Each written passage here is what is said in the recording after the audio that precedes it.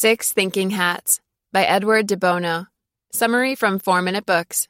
Written by Nicholas Goka. One-sentence summary. Six Thinking Hats shows you how to disentangle your own and your team's or company's cumulative thinking process into 6 distinct areas, tackling a problem from different perspectives as a group in order to solve it with the power of parallel thinking, and thus save time and money.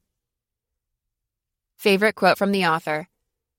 We may have a perfectly adequate way of doing something, but that does not mean there cannot be a better way. Edward de Bono. Working at a company that gives new management practices, like the Six Thinking Hats method, a try, must be cool. What's even cooler, though, is coming up with such a method, I think.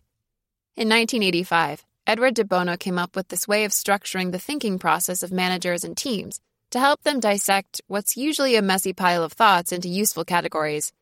The 6 different hats managers and their teams can take turns wearing are 1. Blue, management. 2. White, information. 3. Red, emotions. 4. Black, caution. 5. Yellow, optimism. 6. Green, creativity. This helps members of an organization align their mental process so that they can solve problems with parallel thinking. Here's a more in-depth look at 3 of the hats. 1. The blue hat is the manager's hat, which is worn to oversee the situation. 2. When wearing the red hat, everyone is free to express their emotions without having to worry about being judged. 3. The yellow hat gets to pick up your shovel and start digging, because it's the hat of the optimist. Are you willing to experiment with your wardrobe? Let's try on a couple of new hats. Lesson 1. The blue hat helps you think about thinking and monitor processes at all times. Whenever you start a brainstorming session, first put on the blue hat. It's the hat to think about thinking. Think of it as zooming out and getting a 10,000-foot view on the problem you're tackling first. When wearing it, your goal is to answer questions like, 1.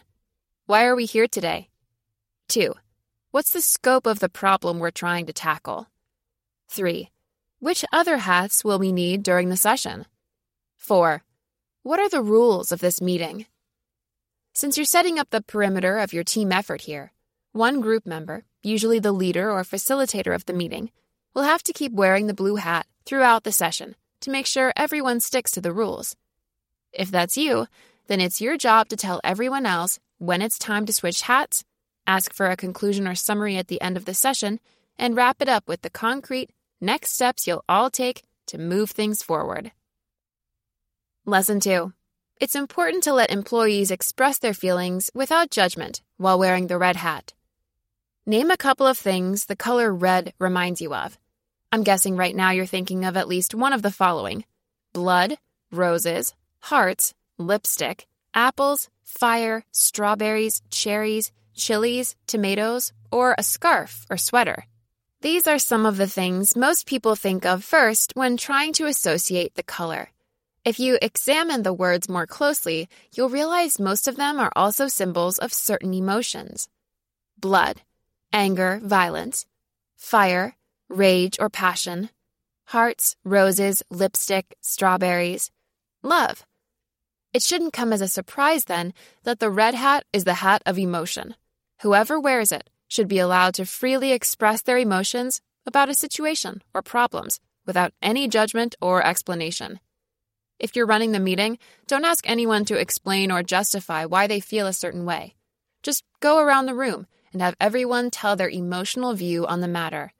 It's important to include everyone, so no one feels left out, and to not judge, so people are comfortable voicing unpopular opinions. Make sure no resentment or grudges are carried over into the solution of the problem. Lesson 3. Without wearing the yellow hat sometimes, it'll be hard to stay enthusiastic about work projects and get cracking. Something many people envy me for is that I'm a natural optimist. I get it. This doesn't come easy to everyone, yet is a huge beneficial factor in overcoming failure, moving on, and tackling things with enthusiasm. Especially after wearing the black hat, where you're trying to uncover weak points and flaws in your plan. It can be tough to see the potential upside of a plan. However, That's what the yellow hat is for.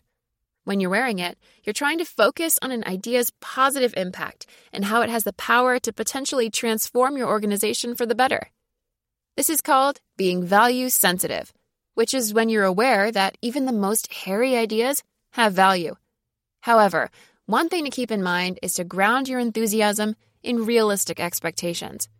For example, if you come up with a clever new marketing strategy, don't fantasize about how it'll make you a quadrillionaire. Just estimate the potential extra business you can make and then get cracking. 6 thinking hats review. I like simple ideas, which you can implement without a ton of training or expensive tools that can lead to a positive effect almost instantly. The 6 thinking hats method is one of those ideas. Especially for big businesses with larger teams, I think this can really save a ton of time and money. So, if you work at a decently sized company, I highly recommend you take a look at this. What else can you learn from the blanks? How the hats are used and a great visual example to see how they improve working together. A couple rules to keep in mind when using the hats. Why the white hat is perfect to lay the foundation of any discussion. How the black hat will help you avoid mistakes. Why China wasn't wearing the green hat enough throughout history. What companies have achieved in terms of saving time and money thanks to the 6 thinking hats. Who would I recommend the 6 thinking hats summary to? The 18-year-old, who's annoyed by her theater group's disorganized management. The 32-year-old social media manager, whose team has great ideas but implements them in a very diffuse way. And anyone who sometimes can't make sense of the chaos in their head.